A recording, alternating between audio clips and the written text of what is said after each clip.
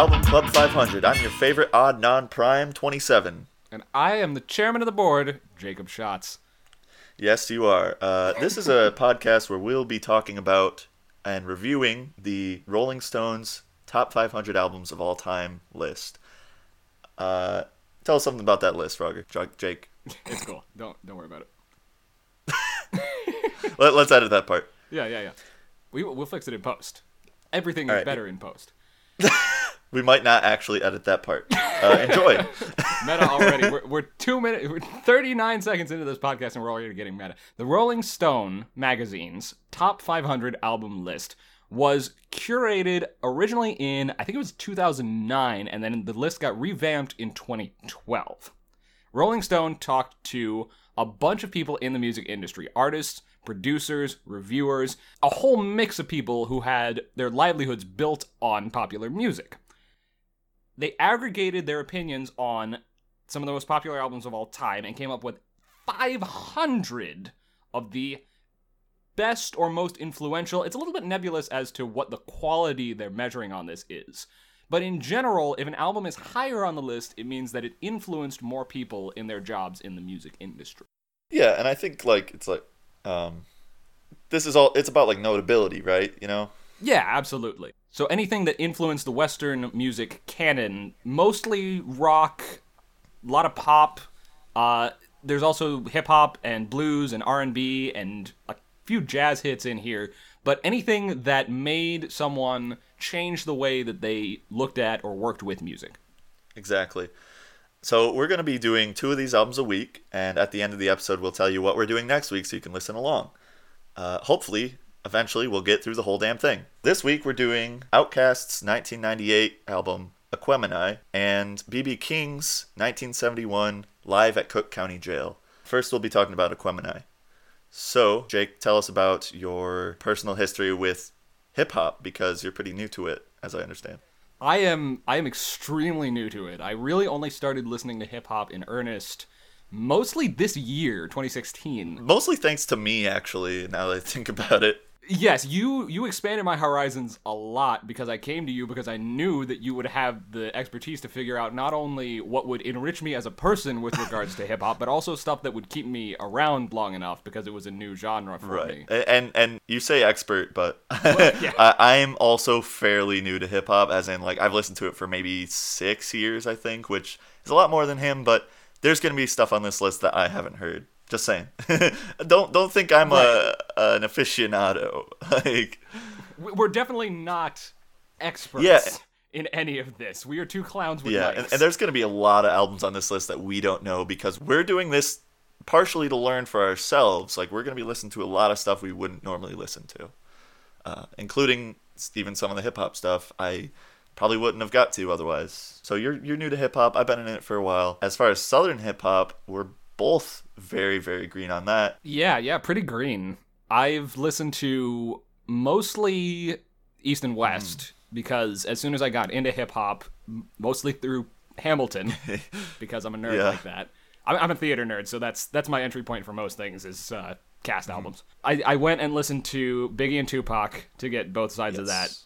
And then Wu-Tang and Del, the Funky Homo Sapien, off of a little bit of my experience from having listened to Gorillaz beforehand. Right. So I got into Del and then Del's crew, Hieroglyphics, and that's really where I spent most of my time is just finding and listening to a bunch of those albums because I loved it. Yeah, I actually started, weirdly enough, with indie stuff like Del, Kool Keith. I got into 90s stuff like A Tribe Called Quest. And then after that, I started listening to that old early 90s East versus West stuff. As far as Southern hip-hop, which is what we're talking about today, all I know is pretty much Outkast, Killer Mike, and this newer rapper named Big Crit, who's amazing. He's not on this list. And Frogger, you only know Outkast. Yes, I only knew Outkast, and up until this album, I only knew Hey Ya.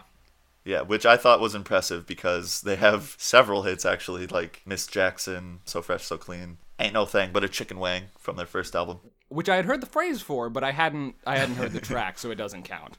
Exactly. So this is Outkast's third album from 1998. Their first 2 albums, you have Southern Playlist to Cadillac Music, which is, it was Southern hip-hop becoming a thing. The South had something to say, and they were hard and gangsta. Right, it's sort of trying to find the South's position, but within the typical hip-hop canon of the time at that point. Yeah, and it was at the height of East versus West, so they were trying to get taken seriously, and they were trying to become a thing, establishing the Southern vibe of hip-hop, along with the Dungeon Family, which a lot of those rappers will be featured on this album. They really did it.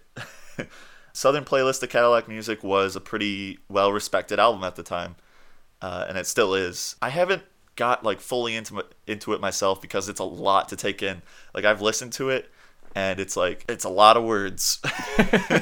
You thought this album had a lot of words. Yeah, it's that times many. Right, because Andre 3000, Outkast is Andre 3000 and Big Boy, they make an amazing duo just because of how different they are in their styles. Andre is very much more dense lyrics, both in complexity and in physicality, just the timing. Words per second. Yeah, exactly.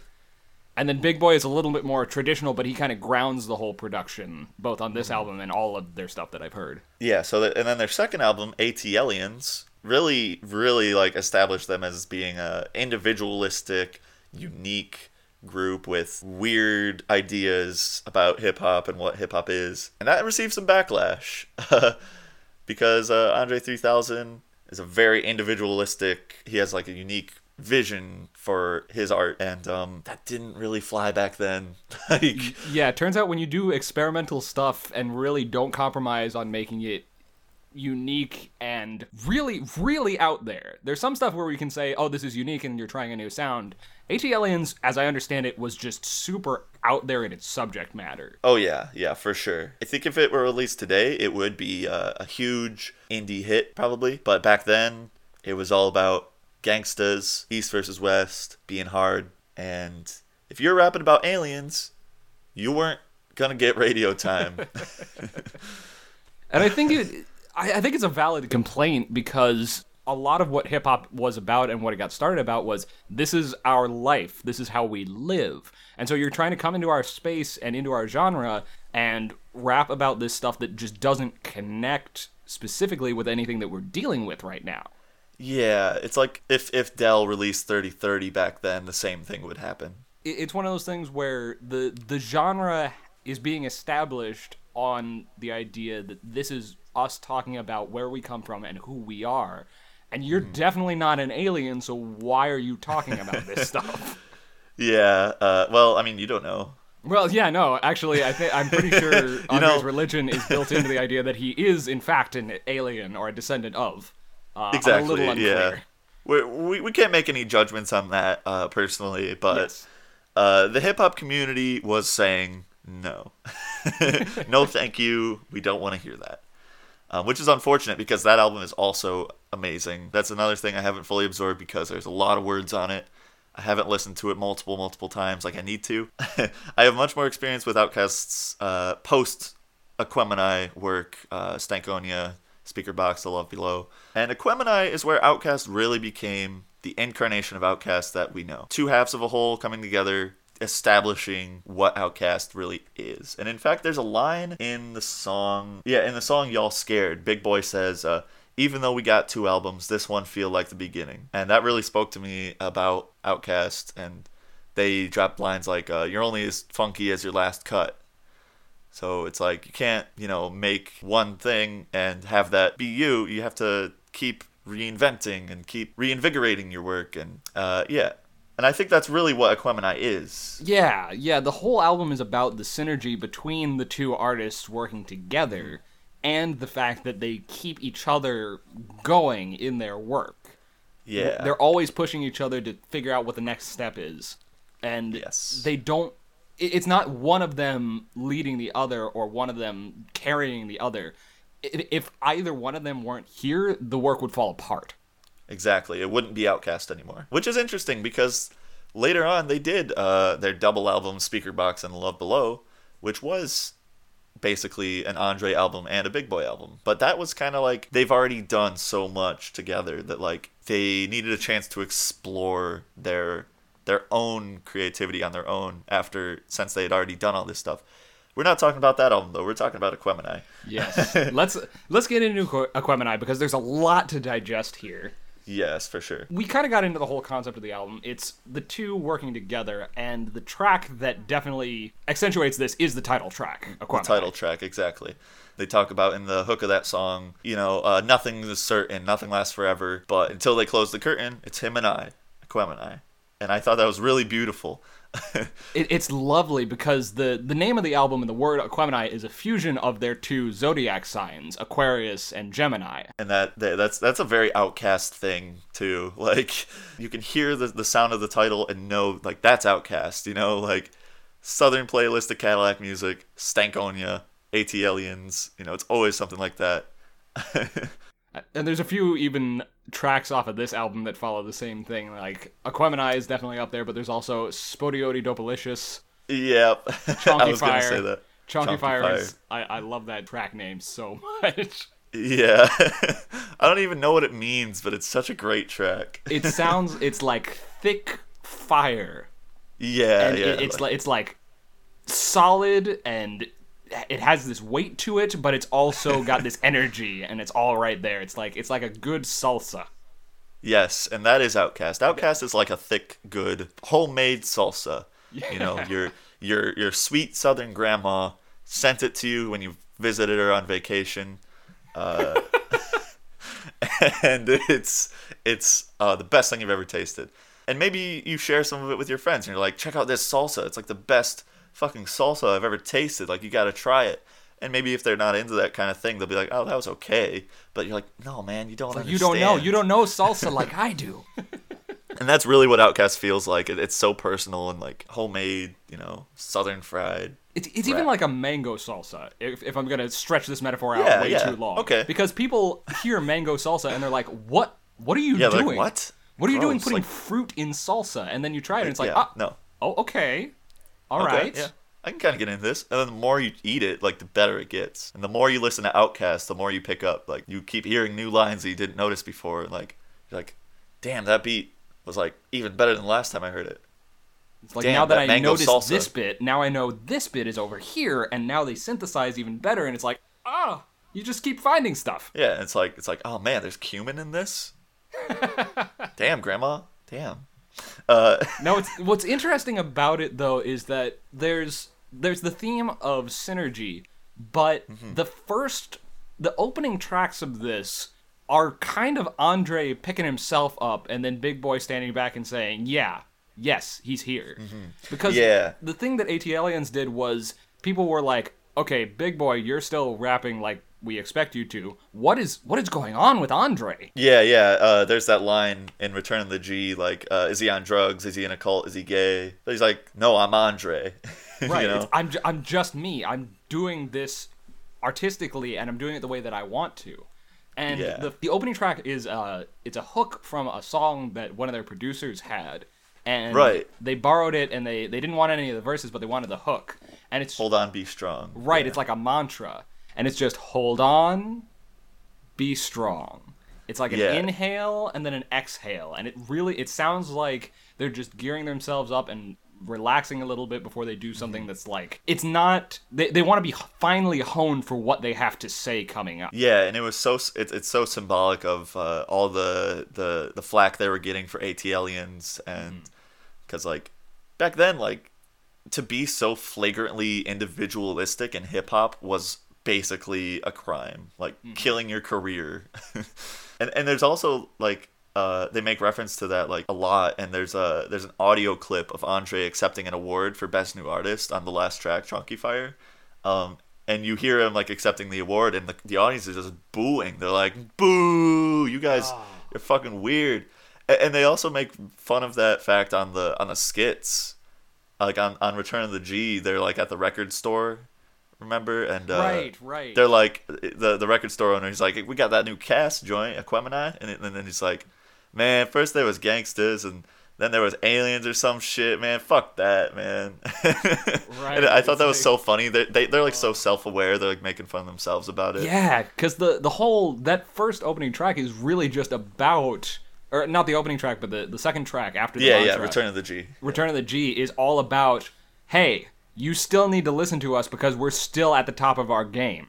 Yeah. Like, we're not dropping off. And also, we could rap about the same stuff if we wanted to, and we'd kick your asses at it. and they really do, like, Andre's rap, or both of them really, they rap on that track about how they do, like, hard gangsta stuff, like shooting people and stuff, because out of necessity, living in the ghetto, like, that's how you have to live, like, back then. Or, I mean, still in some places, like, in that lifestyle, like, we're not gangsta because it's cool, like... It's just survival. Yeah, survival is what it is. And there's a lot of themes of that kind of thing and a lot of hip-hop of that era, but it kind of glorified it, and I think on Return of the G, they made it a lot more real. Because he's talking about, like, defending his girlfriend and his kid, Right. And, like, defending everything he's worked for. So, yeah, Return of the G is a brilliant, brilliant song. It's iconic. It's a great beat that with the horns and stuff. And both halves of them, Andre and Big Boy, are doing exactly what they need to be in this song. Andre going full force, just, this is what I can do, this is everything that I have, you're going to get all of it. And then Big Boy picks it up at the end and is like, okay, I'm going to do exactly what I do on all of these songs, but it's going to be on a different scale. Because Big Boy grounds the stuff, but Andre's already rapping about the same kind of stuff that Big Boy would rap about. So instead of changing up the subject matter or changing up that sort of the style of it, it's, okay, now I'm going to bring you back down. Andre's gotten everything he needs to say out. I'm still good. I'm still quick. But I'm going to drop it back down and say, okay, now we can start the album. Now that we've gotten that out of the way, let's get into this. Yeah, and Big Boy definitely shows a lot more of a traditional hip-hop vibe. And even later on, the seventh track, Slump, doesn't even have Andre on it, because that was right after Aquemini and Synthesizer, which are very individualistic, kind of unique outcast tunes, especially Synthesizer. It was very Andre and George Clinton. Yeah, super high concept with that one. Yeah, and I should talk about George Clinton, too. That feature is really interesting because Andre 3000 is like the George Clinton of hip-hop. So individualistic and unique and out there that he didn't get taken seriously by a lot of people, and he had to really work for respect. And they're both, like, super weirdos. They're awesome. Yeah, weirdos in the best possible way. So they had to follow up the track Synthesizer, and this makes a lot of sense with Slump, which is a very gangsta, just hard song with, doesn't have Andre on it. It's just Big Boy and Backbone and Cool Breeze from the Dungeon family, who are all, hard gangsta rappers. And that song had, like, that hook that's kind of like a gangsta, like, sing-along thing, where they're rapping about, slinging the dirty and yelling hootie hoo when they see cops, which hootie hoo is a thing from Southern Playlist at Cadillac Music, catchphrase they kind of invented. You basically yell hootie hoo when cops are nearby to alert your gang. And then after that song, there's West Savannah, which is actually a Big Boy solo, and he kind of does this, like, kind of chill, smooth gangster kind of feel on it. That has a very good beat that I love. And this one was originally recorded for their first album. Yeah, it was for Southern Playlist of Cadillac Music, which makes a lot of sense when you listen to it. It would fit in very well on there. But it does have the production from Aquemini, which is amazing. We should talk about the production on this album. Yes, let's go into that, because the production is out of this world. Yeah, it's crazy. Like, their first two albums had good beats, like, don't get me wrong. But on this album, Aquemini, they really brought out a lot of live instrumentation, live drums, guitars, and everything. They just blew the roof off of the hip-hop community, basically, with that. Because, like, there had been people like Dr. Dre who had, he would take samples and have a session band re-record those samples, and he would use the live instrumentation for that, but it's still, like, samples. But, like, on this album, they would actually have a band in the studio playing their beats for them sometimes. And there's also, like, an interesting mix of samples and live instruments that makes it feel really, like, diverse. It just feels really good. There's a lot of different layers that they're playing on, and they can choose to lean on either live instrumentation or the samples to change up the tone and change up the feel of the track. You got songs like Synthesizer, which have George Clinton's bass synth, which is very signature of him, and that's really cool to hear. And then, like, on the... I think, like, Slump and West Savannah were mostly, like, sample-based. which kind of harkens back to Southern Playlist of Cadillac Music, which I'm never getting tired of saying that title, by the way. I'm really impressed that you're able to nail it every single time so far. You haven't had to I haven't had to cut anything out of this. It's just Southern Playlist of Cadillac Music. Yeah. That's it. Okay, now that I've said it and it's been really quick, that's actually, I'm going to take a tangent because it's not on our list, but I want to talk about it because that, just saying the word and saying the title of the album, because it's all one word, it looks complex and it looks like you're going to stumble over it, but it flows. So, like, when you get it down, you have yeah, it and like this word was made up by a rapper, right? It's built for saying it real fast a bunch of times. Yeah, now that I'm thinking about it, because that's very emblematic of their music, which is, I can really get into this, and then the layers of it, it's like if you can pick it apart for days. Their flows on this album, and actually just Outkast flows in general, both Andre and Big Boy, they use this technique, this rhythmic technique. I don't know how versed you are in this. They use a lot of triplets. Okay, so say the beat is like 1, 2, 3, 4. They're rapping like da da da da da da da da da da, you know, like three divisions in that one beat, and they'll do it even faster to be like, you know, da da da da da. Like I can't fucking, but so that's like a really, really technical rhythmic technique that isn't employed by a lot of rappers nowadays. It was really big in the 80s and 90s. It's very much a signature of golden age hip hop, which Outkast is post golden age, and they kept that going. And I think that's actually kind of a southern thing, and it's really cool to hear because it's so technical. And I feel like listening to the like Southern Playlist of Cadillac Music, like they've used that a lot, and like it makes it really like dense and like really kind of hard to dig into. I just wanted a brief tangent about flow there. Because it's so relevant to the way that this album works. Yeah, because pretty much every song employs that. One of the things that stood out to me for some of the early to mid tracks on the album, the hooks are just, they got so ingrained in my head, especially tracks 3 and 4, Rosa Parks and Skew It on the Barbie. Not Return of the G? Gangsta. Oh, well, yeah, Return of the G. Yes, yes. That one did get stuck because it was really cool because it was taking away, you stepped away from the rap and then you had these beautiful harmonies too. Yeah, it's like soul. There's a lot of soul influence on this album. Yeah, and I think that's really emblematic of it being from the South. You have a lot more soul influences. Especially with CeeLo singing on some of these tracks. Yeah, oh my god.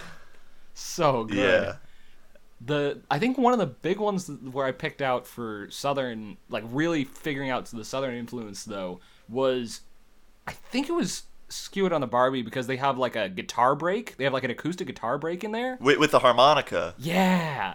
And it's like, oh, this is Southern folk and Southern rock all just woven into this. And if I recall, that was a reverend from their hometown. Yes. It was like a friend of their stepfather or something. Yeah, and they just had him come and play harmonica on their... And he's like stomping on the floor and like, so good. No, that was in Rosa Parks. Yeah. Okay, yeah. Sorry. I had to think for a second. Yeah, that was in Rosa Parks, which that's probably like the most fun, like bouncy song on the album. Very, very fun hook. Hush that fuss, everybody move to the back of the bus. It so sounds good. So good. And it gives you a very distinct feeling to it as well. Oh, yeah.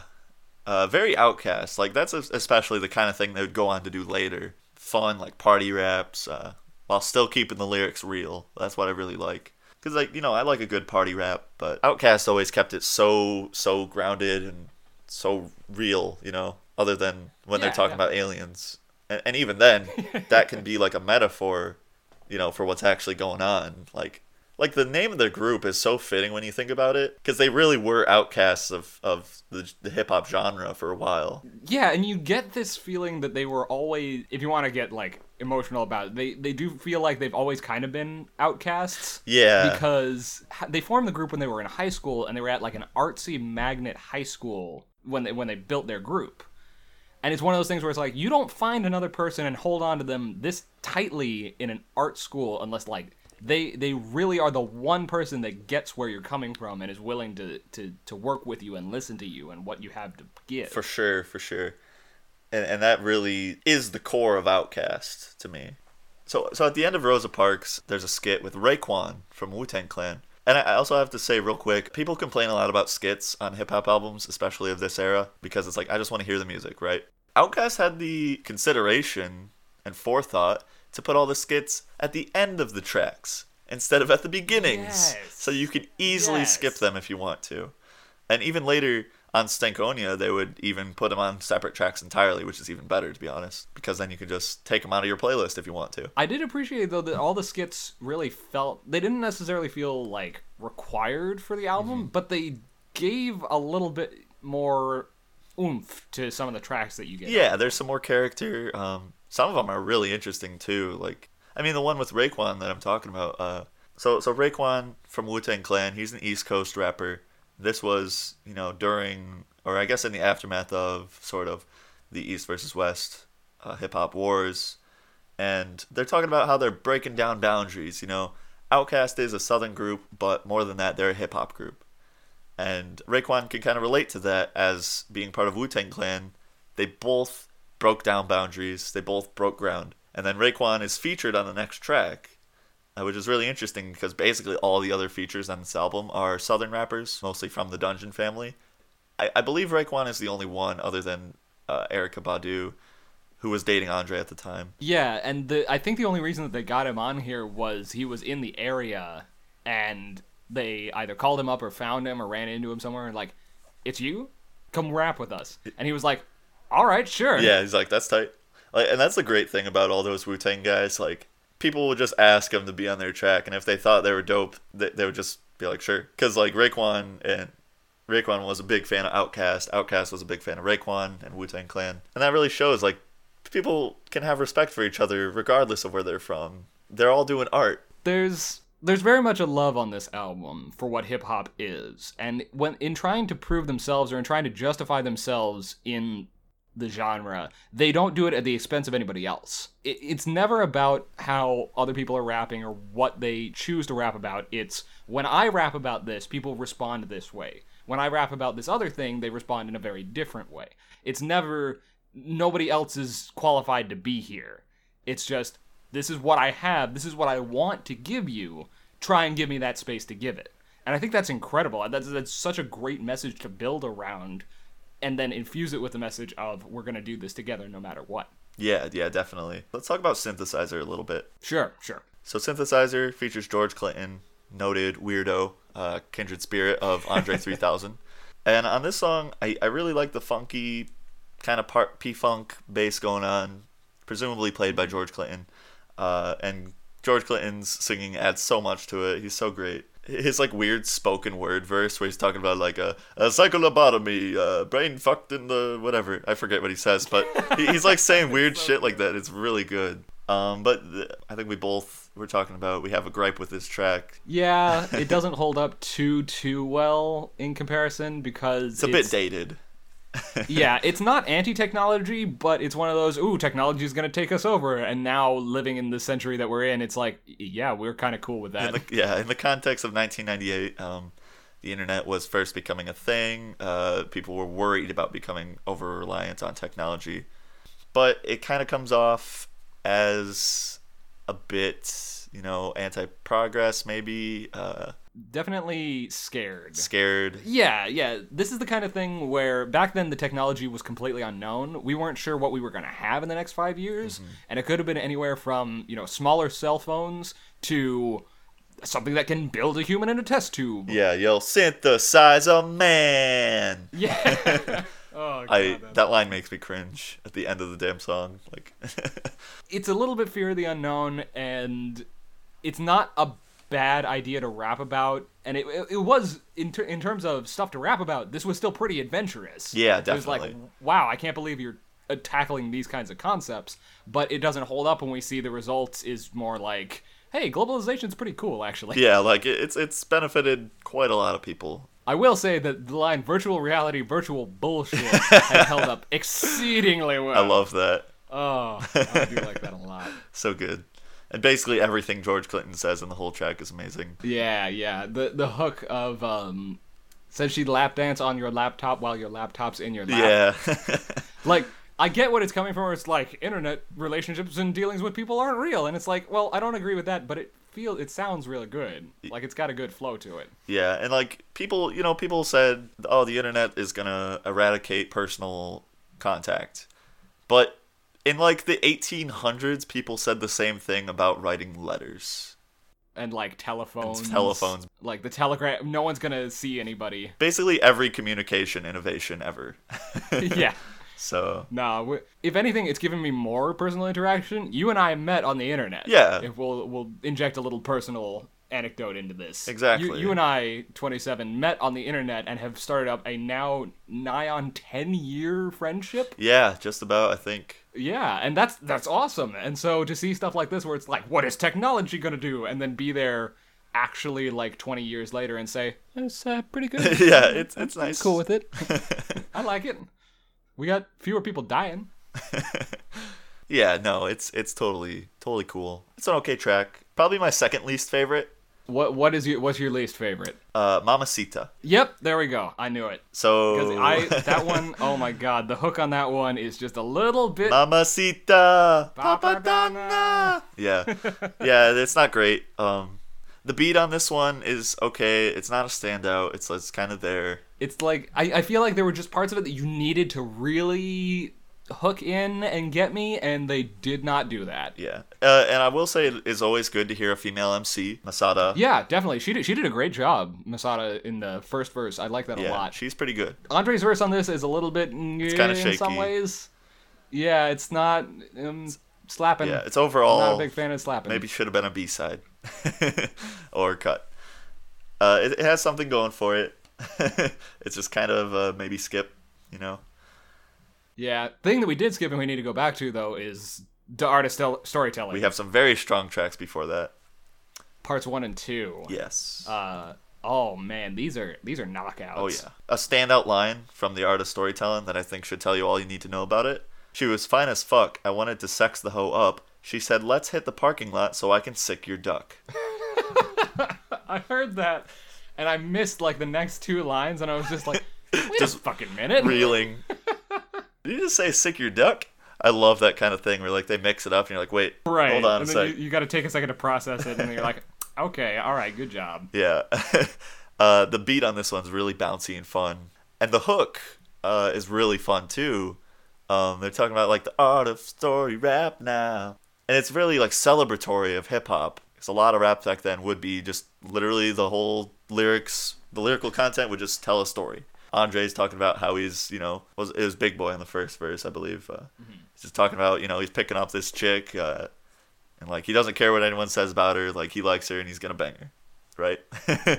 Because he calls her Susie Screw because she's screwed a lot. And in the second verse, it gets a bit more real. This is actually really funny. It's a kind of inversion because Big Boy starts off, talks about banging a chick named Susie Screw, and suddenly you're like, all right, well, this is fiction now. Yeah.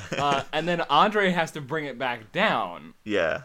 And gives more the real and like, hey, this is the emotional, this is the grounded side of it. And so it's actually really funny that they sort of flip on this one. Yeah. That is interesting for sure. I love that kind of thing. They kind of, and that's, Outkast is always about subverting your expectation like that. So the art of storytelling part 2 is high contrast to that first part.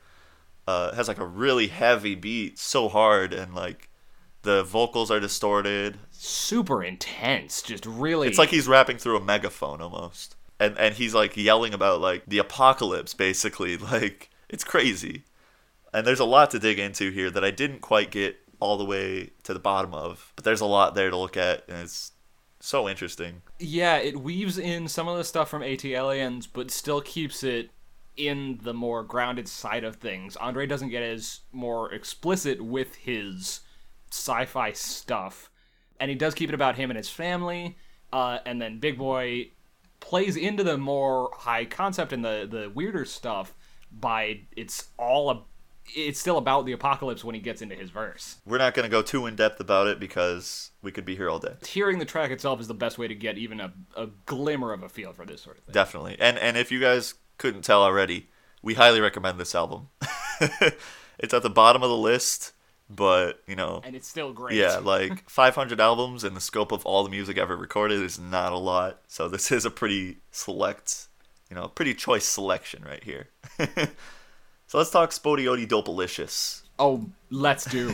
Please. I love, that's just right out there. It's like, boom, there you go. Yeah, it's like this nice funky, like, chill-ass beat with, like the trumpets come in and they play this hook. And like, I thought it was actually kind of humorous, that trumpet hook, because it's so long. Like, you think it's over and they play it again, and I'm like, oh, okay, cool, we're doing this? Okay. I don't know if that was supposed to be funny, but then they start doing this spoken word thing that's so tight. As far as content, it's not very relatable to me because I don't ever go to the club ever and would never probably. But Andre's describing this club setting in kind of a celebratory way. And then the second verse is what I really find appealing when Big Boy is doing his spoken word. He actually described it, he calls it smokin' word. Oh, that's the best. Yeah, and like, that's so good. When you listen to him talk, it's like, yeah, that's what this is. This is smoking word. Like, I don't even... It just winds its way around. I don't even remember, like, anything in particular about the subject matter. It's so smooth, so good to listen to. It's perfect. Dripping with metaphor, and it's like... Its metaphors is like, this is outrageous, and I can't believe you use these words to choose, but I have the perfect picture in my mind now. She calls her a horse with skates on to describe the way that she moves. Yeah. That's hilarious. Yeah, that's really good. That's really good. That's a super good track. Definitely a standout, which is interesting that a standout on a rap album has no rapping on it. So after that, we got Y'all Scared. And this is what we call a posse track because it features every member of Goody Mob except for CeeLo and both of the Outkast boys. First verse is by Timo of Goody Mob. That was a very good verse. Like, I really actually want to get into Goody Mob after hearing this. The second verse was by Big Gip. I think it's Skip. It might be Jip. I don't know. It wasn't as good. They can't all be singers. Whatever. It's kind of like slow. I think his thing is like he's like the slow rapper. He's like the chill guy. And then Andre comes in and he's talking about like drugs being introduced into like minorities and stuff, and like how white people were scared to talk about it until it happened to them. And like, it's so real. Because like the first two are just all about themselves and like, hey, I'm talking about me because that's what we do on this. And then Andre comes in and is like, let's talk about real things. And you're like, oh, okay, Andre. Yeah. And that was super good. That's definitely a big standout verse on this album for me. And then Big Boy goes in and he's talking about Outkast again. He talks about how they've already put out 2 albums and this one feels like the beginning. After that is Cujo. I don't remember what he talked about, but it was hot. Yeah, it closed really well. That was a good ass verse. Thank you, Cujo. Sorry I didn't remember your lyrics. Thanks, Cujo. If you're listening, thank you, Cujo. Yeah. Like, this album is so dense, there's going to be stuff we can't get to. We talked a lot more about the first half of the album because it's got a lot more that... It's a lot more digestible. Yeah, there's a lot more places where you're like, okay, I heard this a lot, and it really got me into it. And then the rest of it is a little bit more, okay, we need to break this down and let everybody have their piece, and then you can get the feel of the track as a whole, but... in order to really, really get each of the verses, you got to listen to them a couple times. And we are pretty tight on time, so we're going to go through the last 3 tracks here and close out our thoughts. We have an interlude, Nathaniel. That one was very, very interesting. Right, because it's from their friend who's in jail at the time? Yeah, he literally placed a collect call from jail to record this rap, which is super, super tight. Like, holy shit. That's really cool. And his verse was on point, too. Like, the acapella, it was so good. Like... hearing it with like the distortion from the phone, he's in jail, he's living the experience they're talking about on this album, which leads into Liberation, which is just this 8-minute long soul jazz masterpiece, in my opinion, with like CeeLo singing over it. It's got like this nice like smooth like Latin percussion. Erykah Badu sings a verse that's pretty good. Not my favorite. I do want to get into more Erykah Badu. She seems awesome. It's always good to hear, women in hip-hop, though. Also, fun fact, she's apparently the inspiration for the song Miss Jackson on their next album. And Stankonia is on Stankonia is further on the list. It is at number 361. We'll get to it someday. I can't wait for that. I definitely recommend listening to it before then, because that's going to be another super dense one. Oh, and then Big Rube from the Dungeon Family has a feature on this, where he does his own, like, spoken word kind of thing. It's like really smooth and like poetic and stuff. That was really good. And then after that, all the vocals cut out and it's just the band jamming like it's the end of the goddamn world. It's crazy. Like the drummer goes nuts and like everyone's jamming. The bass is going crazy. Definitely a standout. I mean, this album can be kind of daunting, like a lot of Outkast albums, and this is definitely why. But it also shows that it's definitely worth it to get into it and dive in, dig through it. So the last track is Chonky Fire, which we've already described as just a great word. Yeah.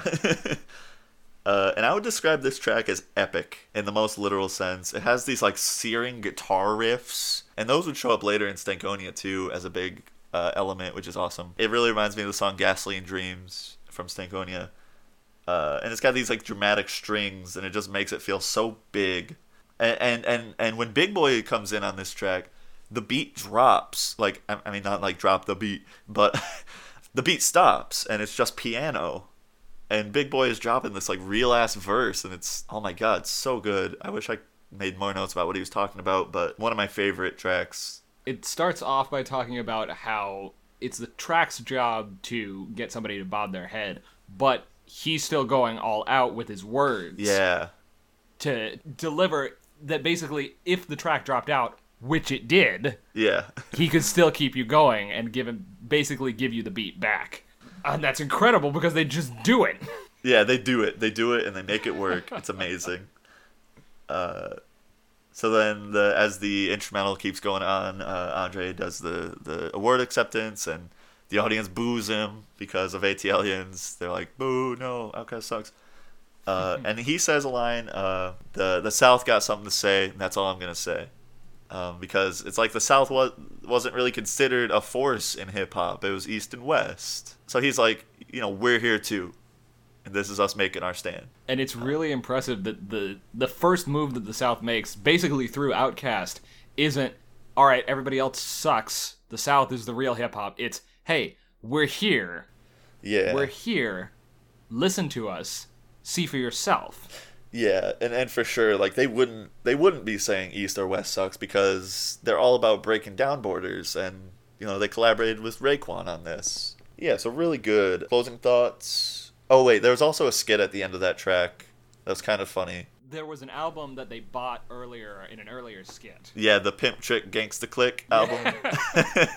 Which is funny because they did that just as like a parody of the current groups that were out. Yeah. And I love the note that I found on Genius that was CeeLo and Andre and a couple other people were like, we should just make a group called the Pimp Trick Gangsta Click. Yeah, they did, and they recorded stuff. And then they recorded some stuff, and they didn't put it out. Yeah, I really wish they did. That, like, I bet it was like a complete joke. So the skit at the very end is they return the CD and they say it doesn't work right. Right? They want a refund instead of a replacement. And they're trying to like scam him or whatever, and he goes, "I'm gonna lock you in, you."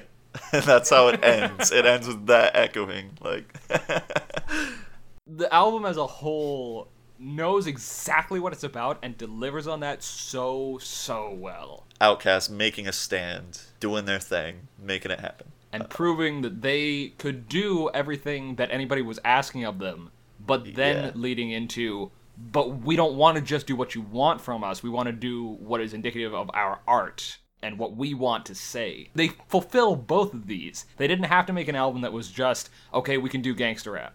Yeah. They did a track that encompassed all of that and then said, all right, now you know. Yep, we did return the G. We're gangsters. Yeah. We're still hard. Now here's our thing. Now we're going to go back to being Outkast. Like, you have to take us seriously. Okay, all right, we do. Super good album. Not even my favorite Outkast album, which is crazy given all this praise. So that should tell you a lot. Yeah, this definitely sold me on the idea of Southern rap because I got a very clear picture of what that was, and I knew that I liked it a lot just based on what I got out of this album. I think after we review each album, we'll give a couple of recommendations that we might know. If you like this, definitely listen to Killer Mike rap music. That's RAP, like as an acronym, music. Amazing Southern rap album. It's a lot more modern. It's from 2011, I think. Amazing. Killer Mike was an affiliate of the Dungeon Crew. Super good Southern country fried rap. So, after this short break, we'll be back talking about B.B. King's live in Cook County Jail. Stay tuned. Hey guys, just taking the intermission to let you know that we now have a Twitter account for the podcast. It's Album Club 500. That's Album Club 500. Check it out for all the updates on the show and the music that we're listening to. Welcome back to the Album Club 500. It's still our first episode, but we're on to album number 2 now, and that is Live in Cook County Jail by the one and only B.B. King. Bubba King, yes. And I was pretty excited for this album because I never knew anything about B.B. King, really. I mean, I knew he was considered one of the best guitarists ever, but I've never really been into the blues of this style, so I didn't know. This catch up for me as well, because I like the blues, and I don't know as much about B.B. King, like you said. But I am really into, like, Clapton. This is embarrassing to say because it's probably the widest thing that I could say about it, what I like about the blues. But Briefcase Full of Blues by the Blues Brothers is also a terrific blues album. Oh, sure. and got me really into, like, oh, man, there are these standards, and then you can play them a bunch of different ways. But, like, to actually have the real background of, like, B.B. King or anything like that is, like... just missed me, so I was really glad to come and play catch up with this. Sure, yeah. My experience with the blues is like so limited, but oddly enough, what I do know is Delta blues from like the 40s and 50s. I was like way into Son House, who I found out about him through actually the White Stripes because they covered his Death Letter, and I was like, yo, Death Letter, that is like tight. Also, I know some like Howlin' Wolf, Muddy Waters. But yeah, my experience with blues is so limited. This is basically new to me. And B.B. King seems like a good place to start because he's the man. Yeah, if you had to pick someone in the blues, this would be it. He's apparently called one of the 3 kings of blues guitar, along with Albert King, who we actually have an album of his coming up soon in the list, and Freddie King, who I have never heard of. I have to assume that there's no relation between these? Yeah, no, they just happen to all be named King. That's impressive. Anyway, Live at Cook County Jail. Yeah, this is actually recorded at a jail. Yes, it's a live album from Cook County Jail. What you gotta understand is that this is during the 70s at a time when class and race relations were not necessarily at an all-time low, but they weren't great. They were not great. No. Yeah, that's putting it very mildly. And the album kicks off and really sells that point. It's so good. I adore this intro. Because it starts off with the staff of the jail introducing B.B. King and his band, but they do so immediately after an introduction of the sheriff. Right, it was they the sheriff. Introduce the sheriff, and everyone goes boo. Yes, this entire crowd in a jail just boo. And it's god, it felt amazing. So it was like, wow. Funny. I am really impressed. Like, you hear it and you're like, I am so glad that they kept this in, because it just sells the atmosphere. You can do a live album and you try and capture a little bit of the venue, but it's more about the performance. But to really get a feel for what kind of performance this is and what it's trying to be, you need to feel the venue for it. This isn't like Live at the Apollo or something. This is at Cook County Jail. The cool thing about it is that it's the heavy contrast, right? Mm-hmm. So for the officials, the elected officials and the sheriff, the crowd is yelling. Ravenous. They are so mad. And then they introduce B.B. King, and it's not negative, but it's definitely like plateaus. It gets to a neutral point. And then he starts playing, and then by like maybe the first one, they're nuts. Dude, they're saying this is the best. That fucking first, like the first real song, Every Day I Have the Blues, the band just explodes right out of the gate. They're going fast. They're playing fast. B.B. King doesn't waste any time. He just starts shredding, basically. Like it's oh my god, it's crazy. Like I don't think there's any example of a crowd turning positively that quickly in music. That first track or that first song, it's such a joy to listen to because they're playing with so much intensity, and BB he's just going nuts on the guitar. Like he wastes no time getting right into it, and it's like immediate. Assuming there's not like a cut, it's like immediately after the presenter finishes. Like they just burst out of the gate. Oh yeah. That's as I understand it, that's a pretty standard way to do blues shows at You start off and you finish off with a really big, sort of quicker number, and everything else in the middle has varying speeds, but you start off and you finish really, really strong. Yeah, definitely. And it does wonders to get the crowd on their side, which, admittedly, if there were any one person in that, like, probably county area that they would be happy to see, it'd probably be B.B. King. Yeah, for sure. Because at this point, B.B. King was known very well. He's had basically a decade and a half, just about, of active recording. Right, and they're not coming from a place of... They're coming from a place of solidarity with him, I guess, because he's playing this show almost as an act of charity for the people in the jail. And they know that he's there for that, and they know that this isn't... Again, he's not playing the Apollo, he's not playing a big set, he's not doing this for... He came to them. Right. He came to them, and they love that. And you can hear that in the crowd's response to him. Yeah, for sure. And he's there with them almost the entire time. Not just for them, but really in it with them. He's not the big guy on stage. He's the guy who... He has, like, a conversation with him. Yeah, he really does. In the middle of a song. We should talk about the next track first. It flows right into How Blue Can You Get? And he slows it way down. They're just playing like this solid, slow blues jam. And I think the answer to the question, how blue can you get, is none. Not more blue. He's like playing these like slow-ass, like soulful, like painful riffs, like... And this is where we get into the way that blues is a little bit different for performances than some more modern kinds of music. What you really get from modern music is, we wrote this song, we want to show you this song, we're going to play this song. And that's fine, and that's effective, because the experience of being at a concert is very different than just playing the thing over your stereo. But for the blues, the construction of the song is simple and effective. And for a performance of a song for the blues, it's more about what you work with the song. How you expand it, where you choose to draw it out, and then fill in the gaps that you make with your own voice and your own instrumentation. And that's really where you get the sense that B.B. King is a master of his craft, because he uses his entire body as an instrument for this. Yeah. He plays the shit out of a guitar, and his voice is so much more about instrumentation than it is just about communication. Yeah, he's wailing, like... He's, like, screaming at times, like... Yeah, he goes from a soulful, low, jamming out blues voice to wailing, like, falsetto, but pitch perfect for some of the top notes. And it's like, oh, how do you do it, man? You're hearing, like, the reverberation straight out of his soul into his mouth, out to your ears, like... Your eager, waiting ears. You're just like, ah, yes. You just sort of bask in it. It's like, I don't even care about what words he's saying. I just want to hear it, right? Like... Right.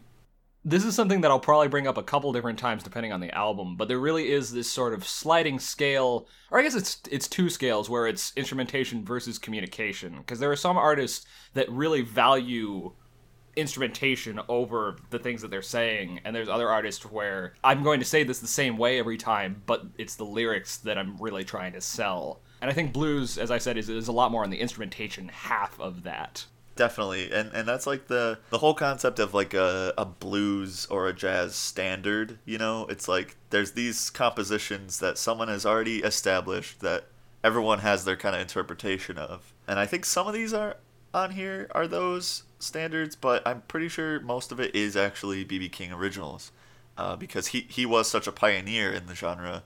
I mean, I'm totally talking out my ass, basically, because I don't know anything about blues, but I get that vibe, Yeah, the thing about the blues is that the subject matter is relatively straightforward no matter what you do. You can make your own compositions in it. I'm sad. Right. There is something in my life that has gone terribly wrong. Yeah. And I'm going to sit you down and tell you all about it. Exactly. And that's fine. I mean, that works because there's a lot of variations on that, and there's a lot of personal touches that you can add to that. It's not just, my woman, she left me. It's, this has all happened in a series of events, or this is precisely how I feel, and only I can express the way that I have it. right now. Yeah, it's like it's about pouring your soul out in the form of music, really. God bless him, he does it. Yeah. I also noticed the drumming was pretty standout on that How Blue Can You Get as well. Like, there's a lot of tasteful fills and just really technical stuff on there. Apparently the drummer is Sonny Freeman. Never heard of him, but he's tight. Glad to have heard of him now. Yes. There you go. King does some, he does like that souling stuff, like in between singing and stuff, like little notes here and there. And then he does this like back and forth thing with he's doing a thing where he like sings a line and the trumpet like responds. Yeah. And that's super tight. But yeah, I love that kind of thing. Like the instruments are having a conversation, but it's King singing. There's a few things like that. He does that thing where the whole band like stops while he sings a line, and then they do a couple hits, and I believe that's called like stop time, and it's a thing in like blues and jazz. Yeah, and then at the end he like plays a crazy ass fucking solo. That's awesome. Yeah, that track was great. Like this thing starts so strong. Which brings us to the next track, Worry, Worry, Worry. This is the longest track, longer than the medley that's here. This is nearly 10 minutes long. Yeah, it's like 10 minutes long. Because King goes on like what would you even call it? Like, he just starts ranting about like, he starts giving like relationship advice. Yes, this is very, the closest thing that I could equate it to is a sermon. He's very much preaching to the people at this point. Yeah, he's like discouraging domestic violence and stuff. It's very weird because this was kind of the only point where the album dated itself a little bit for me, because the domestic relationship advice was relatively good, but it was also like super directionally sexist, I guess. I actually thought it was okay. Well, because it was like, okay, women, if your man lets you down, give him a break once in a while and check to see that he's doing all right. Men, if you let your woman down, promise not to do it again. And it's like... Well, he also says, like, to beg her for forgiveness and stuff. That's good. Yeah. It definitely wasn't bad. It was just one of those things where it's like, this is covering a good number of things, but there's a clear role establishment that's being made here. Oh, sure, yeah. But what I like is he does it from both sides, though, you know? Like, I like that, and I like that he does put a lot of emphasis on, like, don't hit your partner. Yes, that's very good. That's... And he also, like, jokes around a little bit, too. He says, like when he apologizes, like, then I back up so I can duck when she swings, you know, like. Yeah. And he's like, no, but seriously. Right, but actually, let's get to the point. Yeah. And it's very cool because it's a very, I use the term sermon in preaching, but that it's really just more of how, like, he's just talking. Yeah, the language is still very casual, and it's like he's having a conversation with them. And he does. He says, and so fellas, and then waits to hear the response. Yeah. And he's really bringing them into it and getting down on their level. It's not even getting down on their level, it's bringing them back up. Yeah. Because these people are imprisoned. Yeah, he's like, let's be real for a minute. Like, right. And it's like, they'll have these kinds of conversations with each other, but from people from the outside world, most of that is just going to be the guards and the sheriffs, and they're not going to treat them like people. Yeah. And so for whatever time that he has with these guys here, he's going to give them as much humanity as he can give, whether that's in the music or in the conversations that he chooses to have with them. And that's incredible. That's just great showmanship and great personhood. That is really interesting, like, what the venue of the jail brings to that. He is really showing them a lot of respect and, you know, trying to help them out. He treats them like any other audience, which is, I think, the best thing that he can do in this kind of a situation. What really stood out to me, other than all that, like, the talking we were talking about, like, before that, when he's still singing, he is wailing like a motherfucker. Yeah. Like, it's crazy. Like, I don't know what I was really expecting when I went into this, but, like, it exceeded that. It exceeded my expectation. Absolutely. He plays with the range so strongly here. Yeah. And the energy with every note that he sings out is just so powerful. It's great. Yeah. He has a very powerful presence, which is funny because when he's done performing and he's just talking, he sounds like such a normal, like, bland person, you know? He's like, I had a great time performing for you all. and I would love to come back again if you would have me. It's like, this is the Yeah. same guy. Right, because it's just, as a person, he's very down to earth, but then as a performer, he gives it everything that he's got, and it's so cool to get both sides of that. And then we got track 5, which is the medley of 3 O'Clock Blues and Darling, You Know I Love You. Which, Darling, You Know I Love You is a very old cut from 1952, way back in the early bits of his catalog, which he mentions. He's like, we're gonna reach way back there, and it does sound old. It sounds like some good old oldies. Like, it sounds like something your grandpa would listen to. And it's really cool. Yeah, and 3 O'Clock Blues was good too. It's kind of just like a, kind of standard blues stuff. I can't remember, which track does he introduce Lucille in? Is that... I think he does that in the last one, actually. Yeah, in the last track he introduces Lucille, which I love. I love that its name is Lucille. Her name is Lucille. Oh, and one last thing about Darling, You Know I Love You is I love the ending of that song because the band drops out and it's just King just playing like a little solo at the end. And he like suspends the last note for so long that it's like, you're like, oh, come on, resolve it. And then he like plays another lick and suspends it again. You're like, oh, man. And then he finally like plays the final like the root note and it's over and it's like, yeah. It's like a big build up to be in the crowd with that and just humming with energy and waiting for that to drop. Oh. It's almost tantric. Yeah. He knew. BB King knows what you want. So then we got Sweet 16. Which is not anything like super interesting. Like, I thought it was probably the most forgettable track, but it was, it's solid. Right, even the most forgettable track on an album like this is still like B+. Yeah. It's like, if I listened to that just on its own, I would be into it. But with the rest of the album, it's kind of it's not a standout, It is blues. Right. And that was the thing that I was a little bit worried about going into some of these albums, because it's like, I don't know quite enough about this. And I feel like after a certain point, blues standards become blues standards, and I'm not going to be able to pick one from the other. But I don't know. He does a really good job of making them all good. Yeah. Enough, at least. He injects like a lot of personality into them. Right, which is exactly what you have to do for songs like these, and it comes out great. So then we got The Thrill Is Gone, which is a kind of a change of pace. I think that's one of the more unique tracks on here. If you remember, it's kind of like a minor like groove kind of thing. It's less like your typical like 12-bar blues. I really enjoyed the solo work on this one. And he does he with his guitar this time, he does a back and forth with the horn section.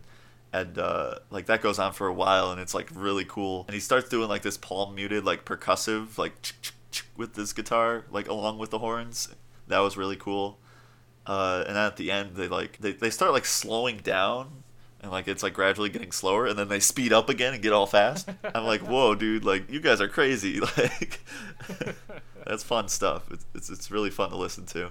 The Thrill Is Gone, which is funny because that injected new thrill into it.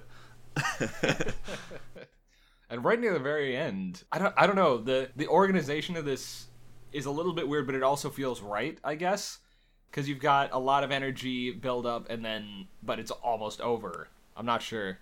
I mean, I think that's kind of a natural, like, rising and falling action. Yeah, and then you want to end it with something that's a little bit more standard and a little bit more like, hey, thanks for having me. Yeah, it's like it's a story. This album tells the performance is a story, Between the venue and the way that everything is constructed for the singular performance that he's giving here. So then that brings us to our final track, Please Accept My Love, where he introduces his guitar. And then, really interesting on this track, and I love this so much, the way this starts. He like introduces it, and then he starts singing, and then the band comes in. And I love that. Like, he sang like 3 words, and then as like pickup notes, and then the band came in after him.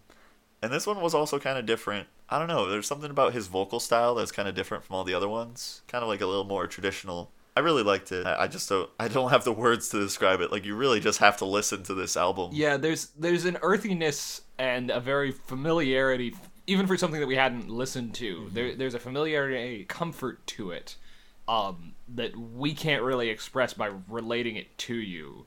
You just sort of got to be in the thick of it. Yeah. Like, we can talk about what happens, but really, it's an experience. Which I think is great for a live album because, first off, I'm not a huge fan of live albums to begin with, because they're mostly watered down stuff of the...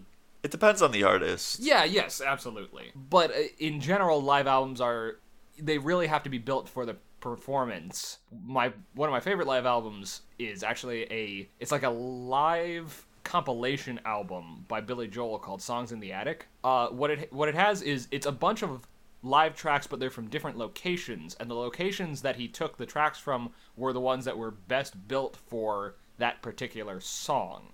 Oh, interesting. Yeah, it's amazing because you've got Seeing the Lights Go Down on Broadway, which is this big sort of huge kind of number, and I think that one was from Madison Square Garden or some other giant venue. And then you've got She's Got Away, which is more of a quiet solo piano ballad, and that was done in a bar somewhere, I think. Oh, cool. Yeah, and it's like, oh wow, you've really tailored each of these performances to the location. But then most live albums don't do that. What you end up with is we had a really good set at this one place and we decided to get it recorded. But with something like Cook County Jail, you have a very distinct idea that it's not just we were here and we happen to have the mics running. It's we were here and everything about these tracks is tailored for this show. Yeah, I kind of got that idea too, especially because like it's a jail. Like they went there and had this unique performance. Like I don't know if that's a thing that really happens. Yeah, I don't know. I mean, I feel like if it did, it was probably on the back of something like this. I mean, you've got Johnny Cash did an album for a jail as well, I believe. Yeah, that's right. And so I guess it's just, if you tailor it correctly, it can go very, very well. And this is an example of that. Yeah, as far as my experience with live albums, you said a lot of the times it's like a watered down version of the studio recordings, but my favorite live album is the exact opposite of that. It's Led Zeppelin, How the West Was Won. The thing about Led Zeppelin is you can't capture their intensity in the studio. And the live setting, like How the West Was Won is like an explosion of sound that just doesn't occur in the studio. Like that energy's not there. And I think it's way better than any of their studio albums, honestly. Like, it's crazy. I definitely have to check into that because I love Led Zepp, and I haven't heard that one. Oh, yeah. So I got to get into that. Yeah, I can't wait to get some of their albums on the list. It's quite a ways on, but... And also, at number 141 on our list, we have another B.B. King album, Live at the Regal, which that's very far on from now, but I'm excited to get to that. It also sounds very different. It Yeah. sounds like a very different setting, so I'll be glad to compare and contrast those once we get to it. Yeah, that'll be very fun. Any last thoughts? Do we have any recs on this one? Does Eric Burton and the Animals count? Sure. Are they quite blues? Because that's the first thing that I often think of when I go to blues, and then Briefcase Full of Blues is probably second. And it's also got the thing about the Blues Brothers is that they were comedy acts and pushed more by Dan Aykroyd and John Belushi, but the team that they assembled to make that blues band was out of a bunch of just superstars from other blues groups. Yeah. So the house band that they have for that is phenomenal, and they introduce all of them and give you their names, and you get to hear each of them have their own little standout moments on that album. So if you get into the blues through this, the thing that I have to give you for that next step is Briefcase Full of Blues. And I'll say Howlin' Wolf. I don't know his particular albums because I have a compilation, but Howlin' Wolf kind of gives me a similar feeling that B.B. King does. It's very soulful, like pour your heart out, painful blues. So that's been the first episode of Album Club 500. Hope you liked it. Next week, we'll be doing the White Stripes' White Blood Cells, which I'm pretty fond of, and the Stone Roses' self-titled album, which I don't really know anything about. Listen along with us. Yeah, these are both pretty new for me. So I'm really looking forward to listening to these, and we hope that you can give us some feedback on what you liked about how we talked about these albums, what you thought about the albums in general. And you can find me on Twitter as @Frogger, spelled PHRAWGER. And I'm on Twitter as 20 Sharamla, as in the number 20 spelled out, and then SHARNLA. Yeah, so I hope you liked it. Listen to those 2 albums if you want to listen along with us, share your thoughts, and that'll be it. Thanks for listening, everybody. We'll hope to see you at the end of the 500.